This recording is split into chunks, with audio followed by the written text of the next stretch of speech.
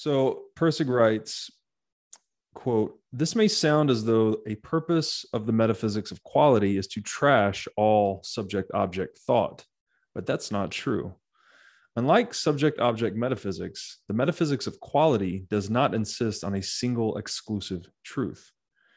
If subjects and objects are held to be the ultimate reality, then we are permitted only one construction of things, that which corresponds to the quote-unquote objective world, and all other constructions are unreal. But if quality or excellence is seen as the ultimate reality, then it becomes possible for more than one set of truths to exist. Then one doesn't seek the absolute quote-unquote truth. One seeks instead the highest quality intellectual explanation of things with the knowledge that if the past is any guide to the future, this explanation must be taken provisionally, as useful until something better comes along. One can then examine intellectual realities the same way he examines paintings in an art gallery, not with an effort to find out which one is the quote-unquote real painting, but simply to enjoy and keep those that are of value." I love this. So that's another point I think we should really drive home is the equivalence between quality and excellence. And he gets into the deeper etymological roots of this later in the book. It's something I've been thinking about a lot lately, is that it is competition which pushes us to excel, right? Even in the sphere of sports or markets, right? It is competing with one another that forces us to excel, to become better, to bring out develop these latent qualities, talents, skills, whatever it may be. And so it's that, again, that frictional process of exchange driving closer to excellence, right? If sport or competition pushes us to excel, it's pushing us towards excellence. And that is that fundamental cutting edge, pre-intellectual cutting edge of reality that he calls quality. I really, really like, not just it goes back to the American pragmatists and this idea that there is no truth as such. There is only what is practical under the circumstances of action, which does speak again to the idea that we are in a universe that's predicated on action, preferences, and value. And that means valuing things, and we value excellence, and we value excellent action. We value excellent properties. So that the concept of excellent or the good is the guiding principle of everything that we want to excel. And there's various forms of excellence, right? You know, you can be from the perspective of Piersing's categories, from inorganic to biological to social to intellectual. Each of those categories has let's just say a modality of excellence, which is fundamentally different from the other categories. You know, so you can have excellence in critical thinking, which in no way is going to contribute to excellence in lovemaking, right, or excellence in physical performance, but they will interrelate with each other. They can give each other feedback. You know, you can intellectualize how to become better as a sportsman, for example. You're effectively exchanging between these different aspects of consciousness that are they're independent of each other, but they are effectively in the kingdom of the psyche, all exchanging excellence between each other. There's excellence in thinking. There's excellence in social skills. There's excellence in emotional intelligence. Yes. But ultimately, the unifying feature of them is this concept of excellence, which is he calls arete, which is from the Proto-Indo-European root, or arete, which is where we get. He specifies that the arete, arete. I don't fully understand the etymological logic of it, but all of the words that we use that relate to valuing, right, for example, worth. They have R and T. Like we've got the letters. list right here. So I didn't write. I'll just read the list and let's keep going. Go for it. When he looked up the Proto-Indo-European root of arete, the important morpheme is that RT sound. And there beside arete was a treasure room of other derived RT words: arithmetic, aristocrat, art, rhetoric, worth, right, ritual, and right as in correct. Mm-hmm. All of these words, except arithmetic, seem to have a vague thesaurus-like similarity to quality. Mm-hmm. Yeah. So when we say something has worth, we're basically saying it is the manifestation of excellence that we value it. When someone Yes. is right, they are providing something that has merit in the pursuit of something. They're right in an argument. So it all comes down to, all of those things are forms of valuation, which once again goes back to like Mises and the idea that everything is action. Yes. And action is predicated on, or action is governed by valuing things and pursuing them. Yeah, action is an expression. It is all action is an expression of value. We know that in the human domain. I think what Persik's doing here is expanding it beyond the human domain. It's exactly. So and this goes back to that the thing we spoke about at the beginning, is that ultimately our failure to understand the universe as a conscious entity is because we're egotistical. Right.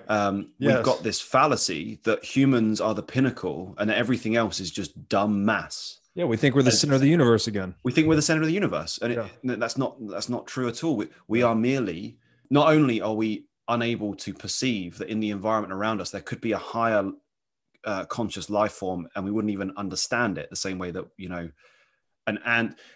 I forget who I read, and I thought it was a fascinating feature. I forget, it was a philosopher that talked about the idea of when you Robert Breedlove, I don't know if you've got any pets, but let's just say you had a dog. Mm-hmm. You sit down in your armchair in the evening and you get a book out, and you open the book up and you give it a good read. And for like an hour, you're staring at this object, and your dog is just sat there looking at you. And he, as far as he's concerned, you are just staring at a pointless object. Yeah. He can't conceptualize that you're extracting and exchanging with that object through the ruins that are inscribed on the page. For him, it's noise. So he is unable to conceptualize that there is a deep relationship that you're having with that book, because it's in a format that is not perceivable to him.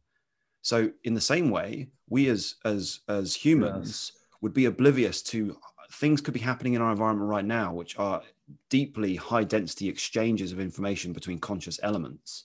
Yes. The environment itself, we just look at it and think it's just an object or a dumb set of interactions. But it's as egotistical to assume that we see everything.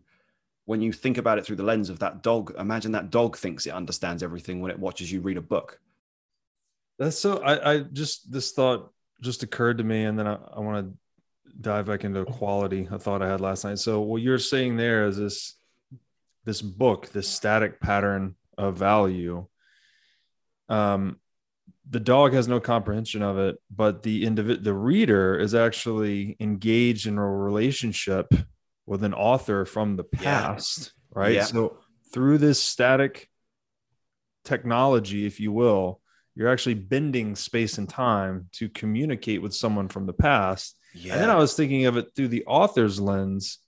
The author had to sit down and write the book because he valued some future relationship with readers. And it's that conformity between the reader seeking out this knowledge and then the author actually seeking the reader that actually brings things into existence over time.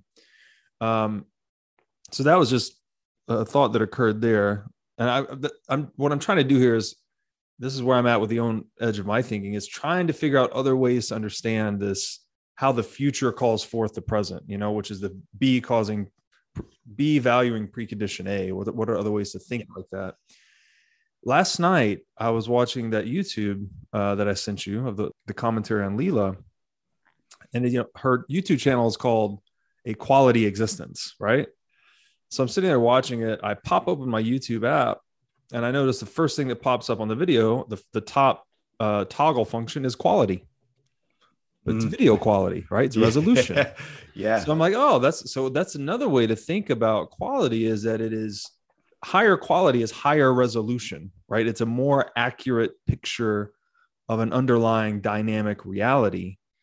And so then I was thinking about this in terms of life, how we're basically striving to create static patterns that are more congruent to dynamic reality.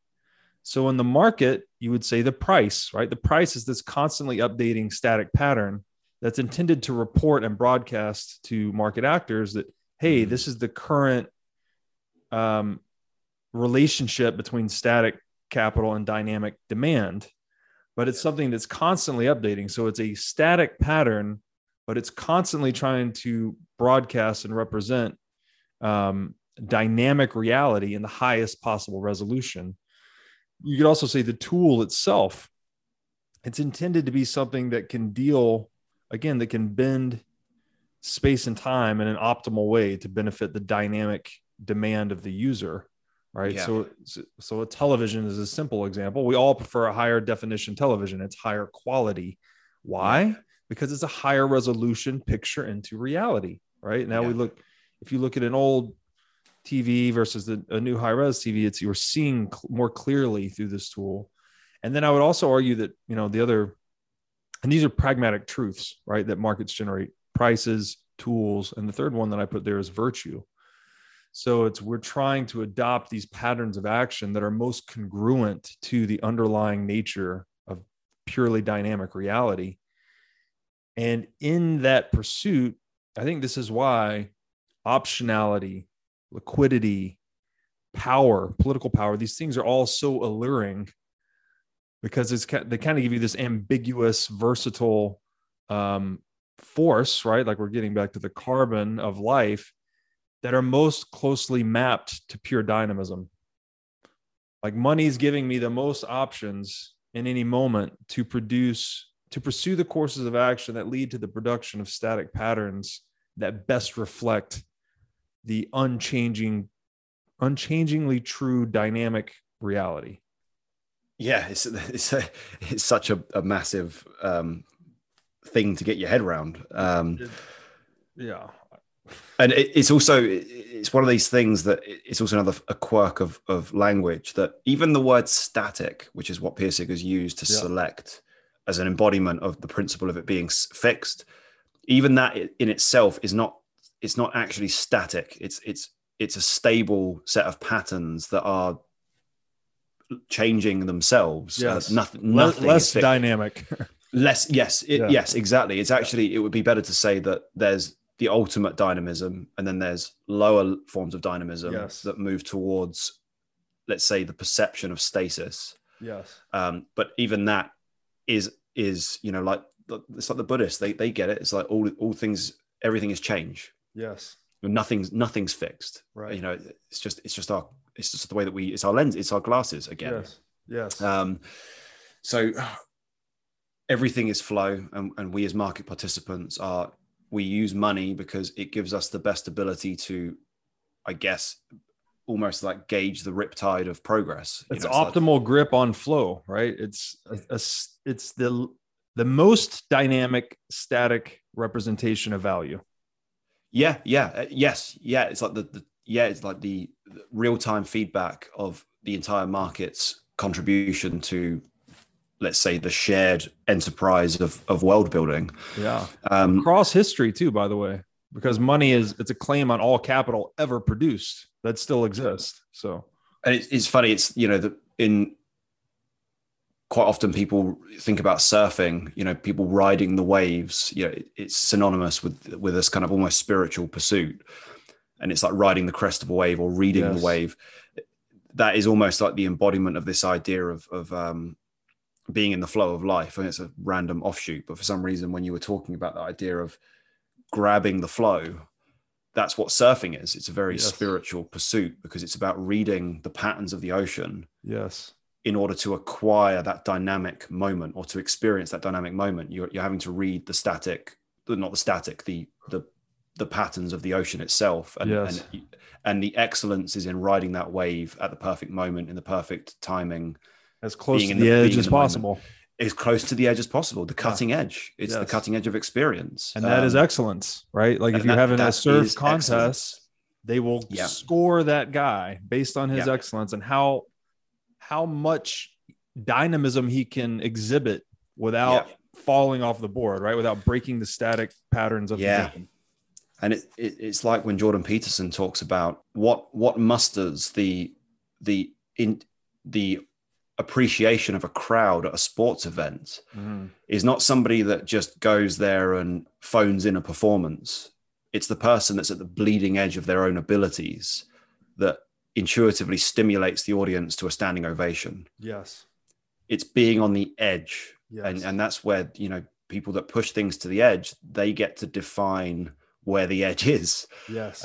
Like we need those people. You know, I read that, for example, with sports, you know, I think it was you told me this actually, the idea that when you look at the world records being broken over time, once one person broke a new world record that was considered to be absolutely unbreakable, you know, 200-meter sprint in a time, the next year there was a flurry of new world records because once somebody had gone to the bleeding edge and broken it, it changed everyone else's static understanding of what was possible. And then people were up to their game, which is it's like, it seems insane to us now, but when they made the Bell X-1, which is the plane that was the first to break the sound barrier, I think Chuck Yeager, you know, scientists had dictated that it was impossible to fly above the speed of sound, or faster than the speed of sound. And as soon as that first guy like nailed it with the Bell X-1, there was just a flurry of innovation with like multi-Mach, you know, supersonic jets, because somebody on the bleeding edge had just demonstrated to all the static naysayers that more was possible. And in the act of doing so, had shone a light on the potential of the future. And that's what makes us go to a standing ovation, because somebody's pushed it to the bleeding edge, you know. And that's the inspiring feature of humanity, right? 100%. I'm called to mind again with these discrete jumps, right? It's like someone, like there's so much energy being pushed to the outer shell of our understanding or what we think is possible. And then when someone breaks through, like all the pressure floods in behind them and populates the next level. That would once again speak to the symbology of Jesus Christ as the entrepreneur, which is the person that lost it all in the pursuit of that bleeding edge. You know, test pilots that died in the pursuit of breaking the sound barrier, for example, like they were the sacrificial lambs to the pursuit of excellence, and the pioneers taking the arrows in the back, right? The pioneers. And that's another theme of Interstellar. I don't know if you get the chance, rewatch the very first teaser trailer. We've always defined ourselves by the ability to overcome the impossible.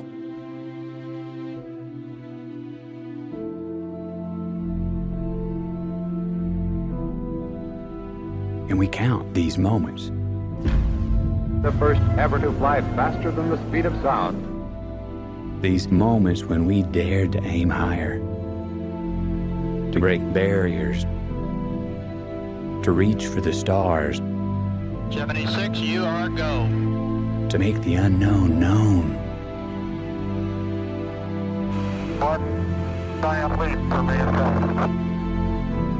We count these moments as our proudest achievements. Having fired the imagination of a generation. But we lost all that. Pulls into port for the last time. Or perhaps we've just forgotten that we are still pioneers, that we've barely begun, and that our greatest accomplishments cannot be behind us, because our destiny lies above us.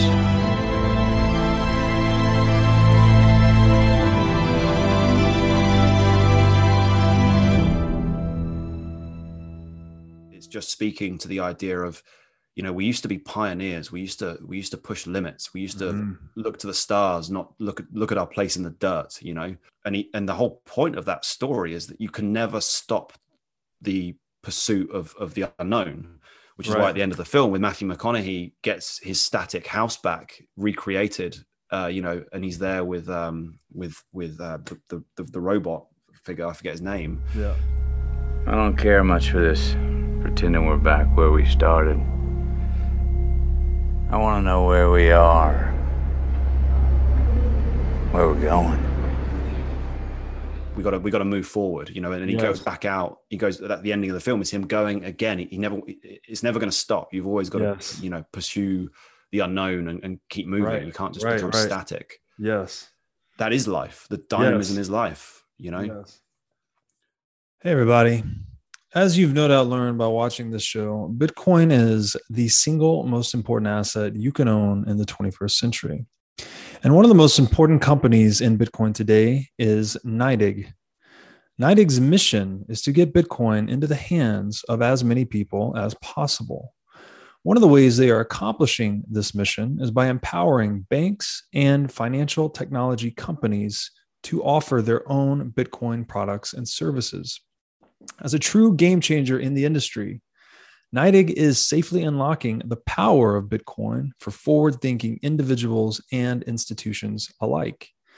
Led by Robbie Gutman, Yin Zhao, and Ross Stevens, NYDIG has absolutely exploded onto the Bitcoin scene recently and has quickly become a leader in this space.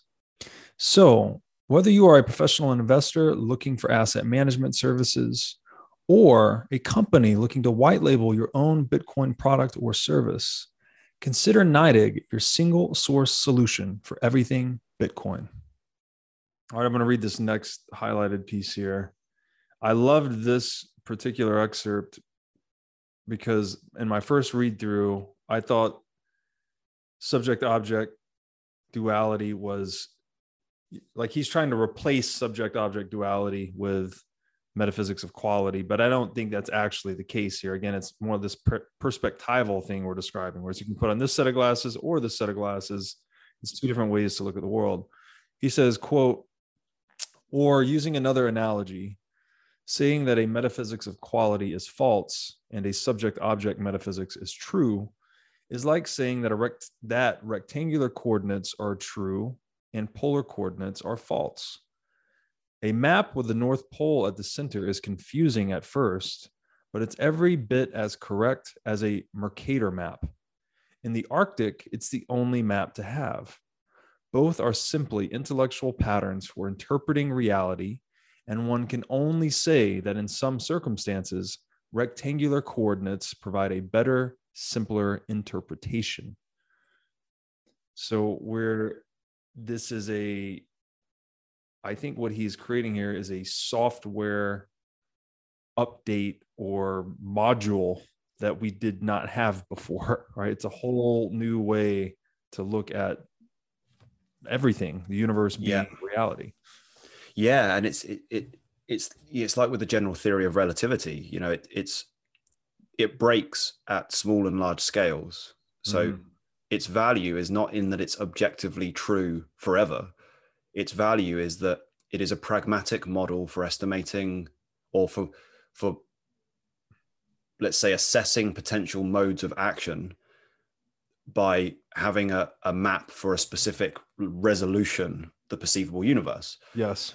Or the observable universe, but then it will break down very quickly, and it goes back to the American pragmatists. But ultimately what he's basically saying here is that scientific theories should be, like you mentioned in the previous quote, they should be evaluated in the same way that we evaluate art, which is if it provides a sense of quality or a sense of pragmatic utility, or it gives something to you, then use it.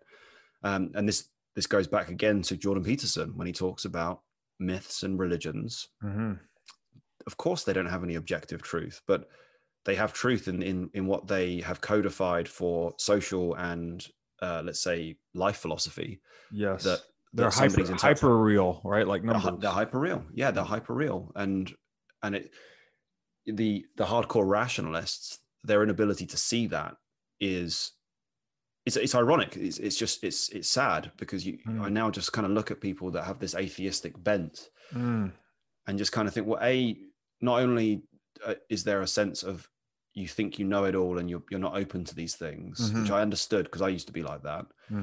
But I think the more tragic thing about it is their inability to have respect for the hidden architecture of how, like Taleb, you know, what I love is with Taleb when he talks about heuristics and he talks about never dispose of a tradition when you don't know what it's for. Right. Like fasting.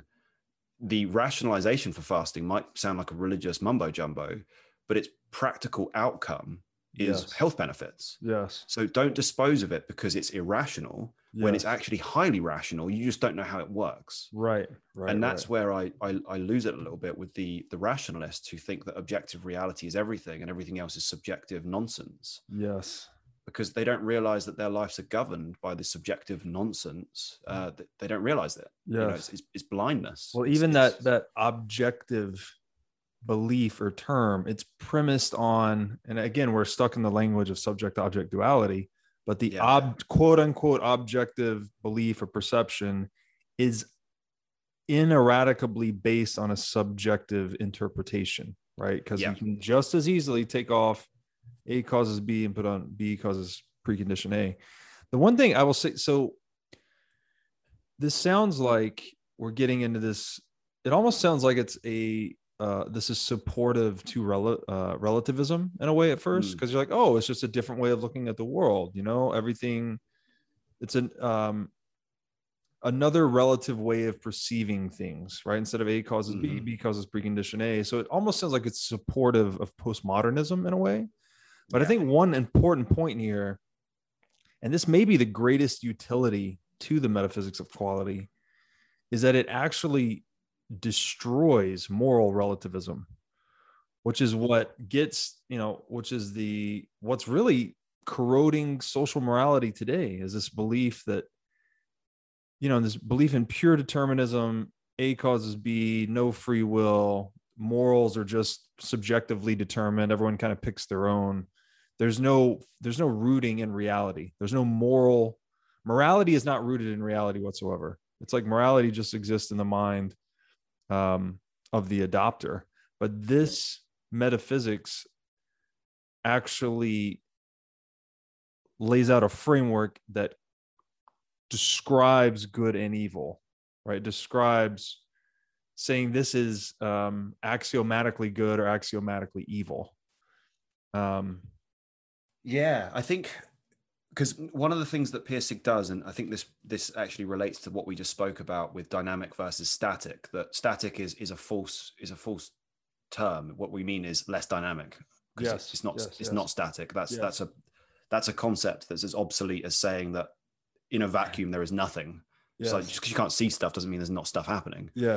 Pirsig does make the observation that with his categories of inorganic, biological, social, and intellectual patterns, that we can, with some degree of pragmatism, overlay subjects and objects, with objects being what we would call inorganic patterns and biological patterns, which is that we look at our body and say this is an object. We don't look at it and say this is a conscious being. It's like it's the physical vessel that we drive. And then subject is social and intellectual, which is the idea that it's abstract.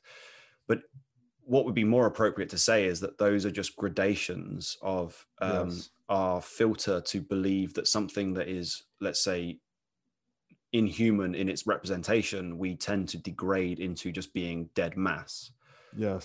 And that's the big fallacy of subject object, is that we simply don't we inappropriately deny lower forms of patterns to being conscious, and no purpose and no goal, right? And so we think that permeates up and into nihilism, basically. Exactly. And then we, because we attribute falsely the idea that they're deterministic when they're not. They're actually the patterns at the inorganic level are actually just aggregated probabilities that appear to have rules because they're so predictable in let's say the democratic contribution of the atoms. We tend to assign substance the idea that it's just this dead thing. And I'm actually going to read out a quote here from Pirsig on the same chapter, and he talks about the idea of a platypus. This is very important. This inability of conventional subject-object metaphysics to clarify values is an example of what Phaedrus called a platypus. Early zoologists classified as mammals those that suckle their young, and as reptiles those that lay eggs. Then a duck-billed platypus was discovered in Australia, laying eggs like a perfect reptile, and then, when they hatched, suckling the infant platypi like a perfect mammal. The discovery created quite a sensation. "What an enigma," it was exclaimed. "What a mystery. What a marvel of nature." When the first stuffed specimens reached England from Australia around the end of the 18th century, they were thought to be fakes made by sticking together bits of different animals. Even today, you still see occasional articles in nature magazines asking, why does this paradox of nature exist? The answer is, it doesn't. The platypus isn't doing anything paradoxical at all. It isn't having any problems. Platypi have been laying eggs and suckling their young for millions of years before there were any zoologists to come along and declare it illegal. The real mystery, the real enigma, is how mature, objective, trained scientific observers can blame their own goof on a poor innocent platypus. Zoologists, to cover up their problem, had to invent a patch. They created a new order, Monotremata, that includes the platypus, the spiny anteater, and that's it. This is like a nation consisting of two people. In a subject-object classification of the world, quality is in the same situation as that platypus. Because they can't classify it, the experts have claimed that there is something wrong with it. And quality isn't the only such platypus. Subject-object metaphysics is characterized by herds of huge, dominating monster platypi. The problems of free will versus determinism, of the relations of mind to matter, of the discontinuity of matter at the subatomic level, of the apparent purposelessness of the universe, and the life within it, are all monster platypi created by the subject-object metaphysics.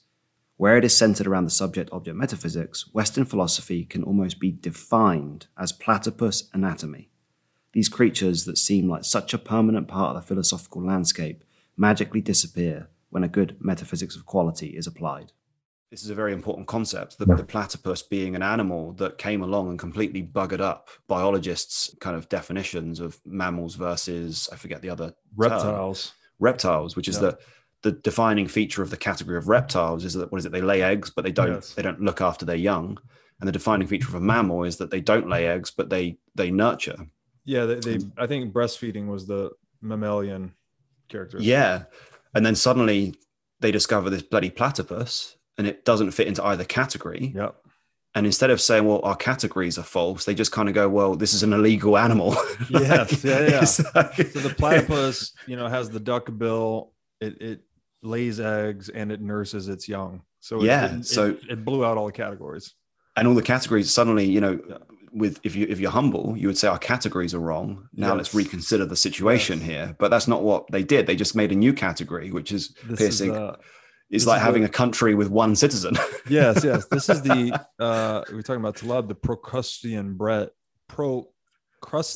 bed, right? Where you start cutting the observation to fit your model. Yeah. Instead of reevaluating the model.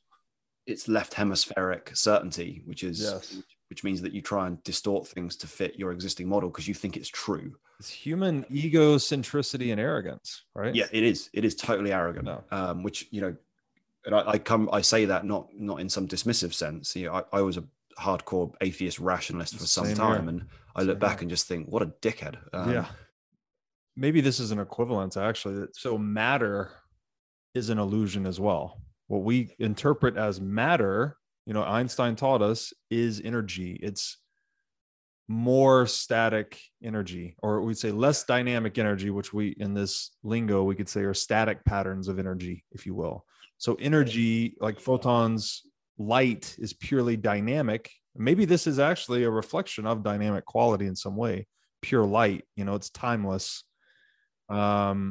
Whereas matter is something, it's energy or light that's been slowed down and frozen in a way in these static forms. And that's everything. That's the whole universe. The whole universe is only energy, matter, space-time. But we think space-time might actually be a quality of our perception. Yeah. And it's effectively, it's almost that the challenge is to, we've spoken about the importance of logos, the word. The word is what allows us to value and perceive reality. And if we have words which are pre-programmed to imply certain meanings, then it distorts our let's say our ability to observe with the highest level of excellence. Like we can't observe with excellence if we've got faulty glasses. And one of the features, like even the words you used earlier, like frozen, it implies something becoming fixed in time, and holding, which is another illusion.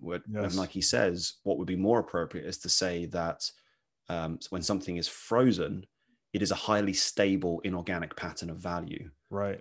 In that over time, with a time lapse, you would see that it's not frozen at all. Yes. It's only with our temporal resolution of that we as conscious beings on this plane experience. Yes. We can have the illusion that it's fixed substance. Yes. But this is why he hated Aristotle. Not hated, he resented Aristotle, because Aristotle gave us those glasses that have caused the confusion that have been around for like thousands of years. And and that those confusing glasses were given to everybody in the Western world. Yeah.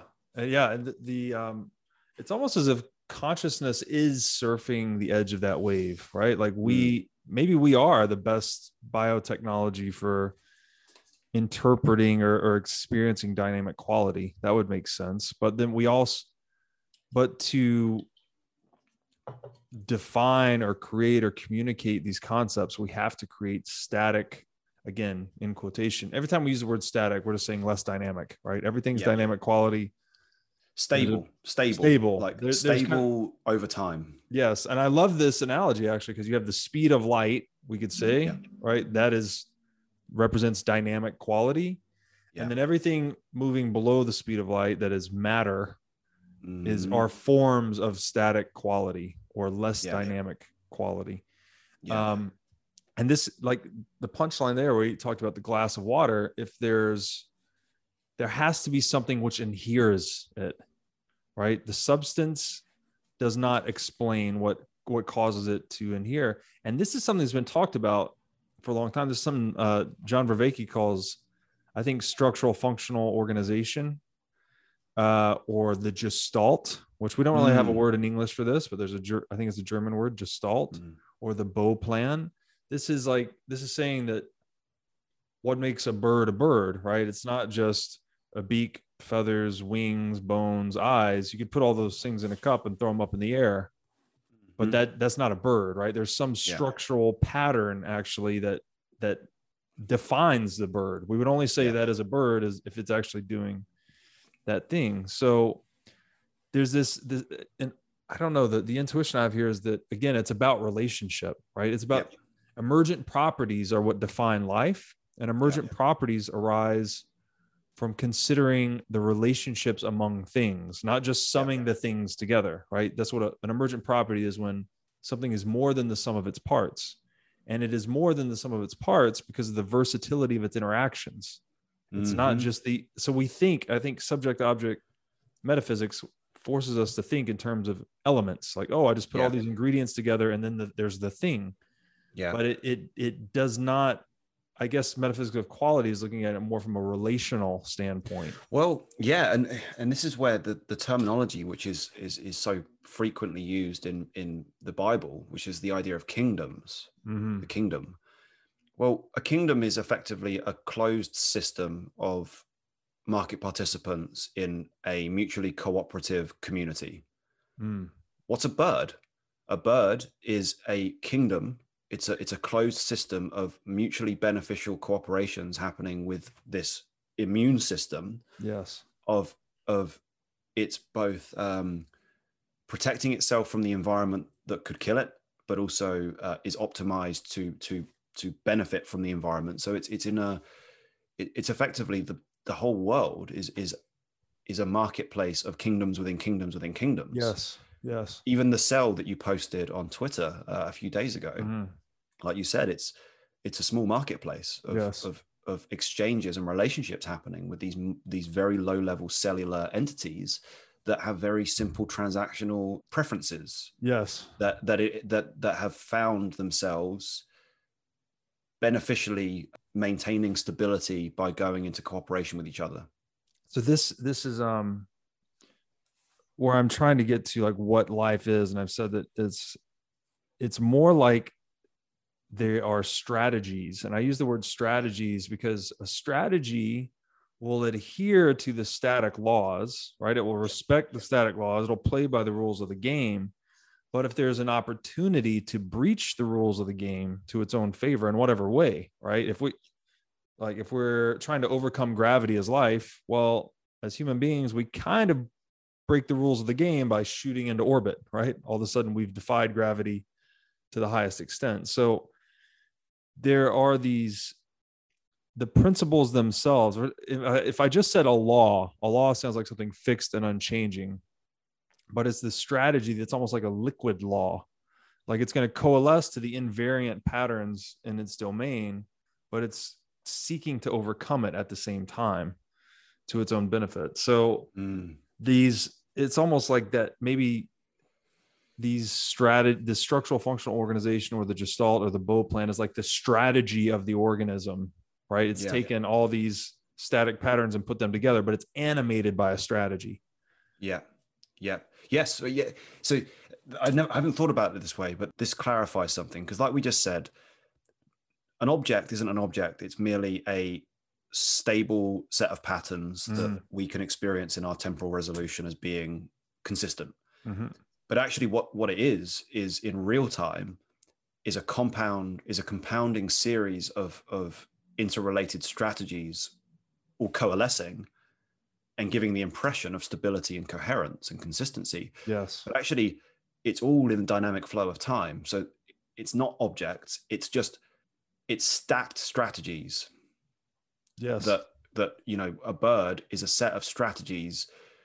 And when I say a set, I mean millions of strategies. I mean, yes, there's red blood cells, there's white blood cells, there's cellular activity, there's microbiology, it's a series of exchanges that are ranking into the millions, and that in its totality, the emergent property of that is dynamic life. Right. Actually, dynamic life is an emergent property of all of these discrete strategies operating in a marketplace of what we would call the bird, which is the word that we've generated to summarize those millions of strategies working in real time. Yes. Yeah. Which is weird when you think about it. Like we are, you and me, we're both we're compound strategies, which means that which confirms the framework of Mises' action, which is action is strategy. So if all we are is compound strategies, then the action itself is you can infer that that's what is the excellence that all of those strategies are moving towards. And these strategies, I think the overarching aim is typically it's territoriality, right? They're trying to expand their dominion over space and time. So you're trying to typically occupy some space, protect the space for purposes of reproduction. So you're actually proliferating the survival strategy that is encoded in your genetics across time. You want to make more of you, right? You want to propagate your survival strategy. And so all of those, the countless strategies you described composing and animating a bird, those are all encoded in its genotype, right? So its DNA is basically the blockchain of the bird, if you will. It's its entire history of interactions and transactions with its environment. And that genotype expresses itself in life as the phenotype. The phenotype is the bird, the feathers, the beak, the eyes, and all of these things. But in biology, they also talk about animals having extended phenotype. So this would be the beaver building the dam or the bird building the nest, right? They're creating these tools of fitness for them. And I think for human beings, we express these extended phenotypes in property rights, right? Like this is the tool, this is my territory, whatever it may be. So that ties money, because money is the ultimate property right, essentially. Well, and this is another, now we're going down this rabbit hole of reconceptualizing these terms that might have linguistic, let's say, bias. Mm-hmm. When I think of the word property rights, I think of the static acquisition of dead land, for example. Right. And actually, property rights is, like you mentioned in a previous podcast, it's a relationship. It's a contractual relationship. And if we acknowledge that the property itself is let's say a low grade consciousness, we're actually just building more and more connections between all of these different strategies. The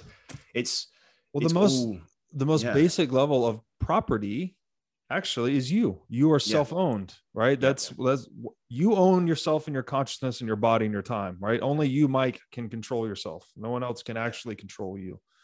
That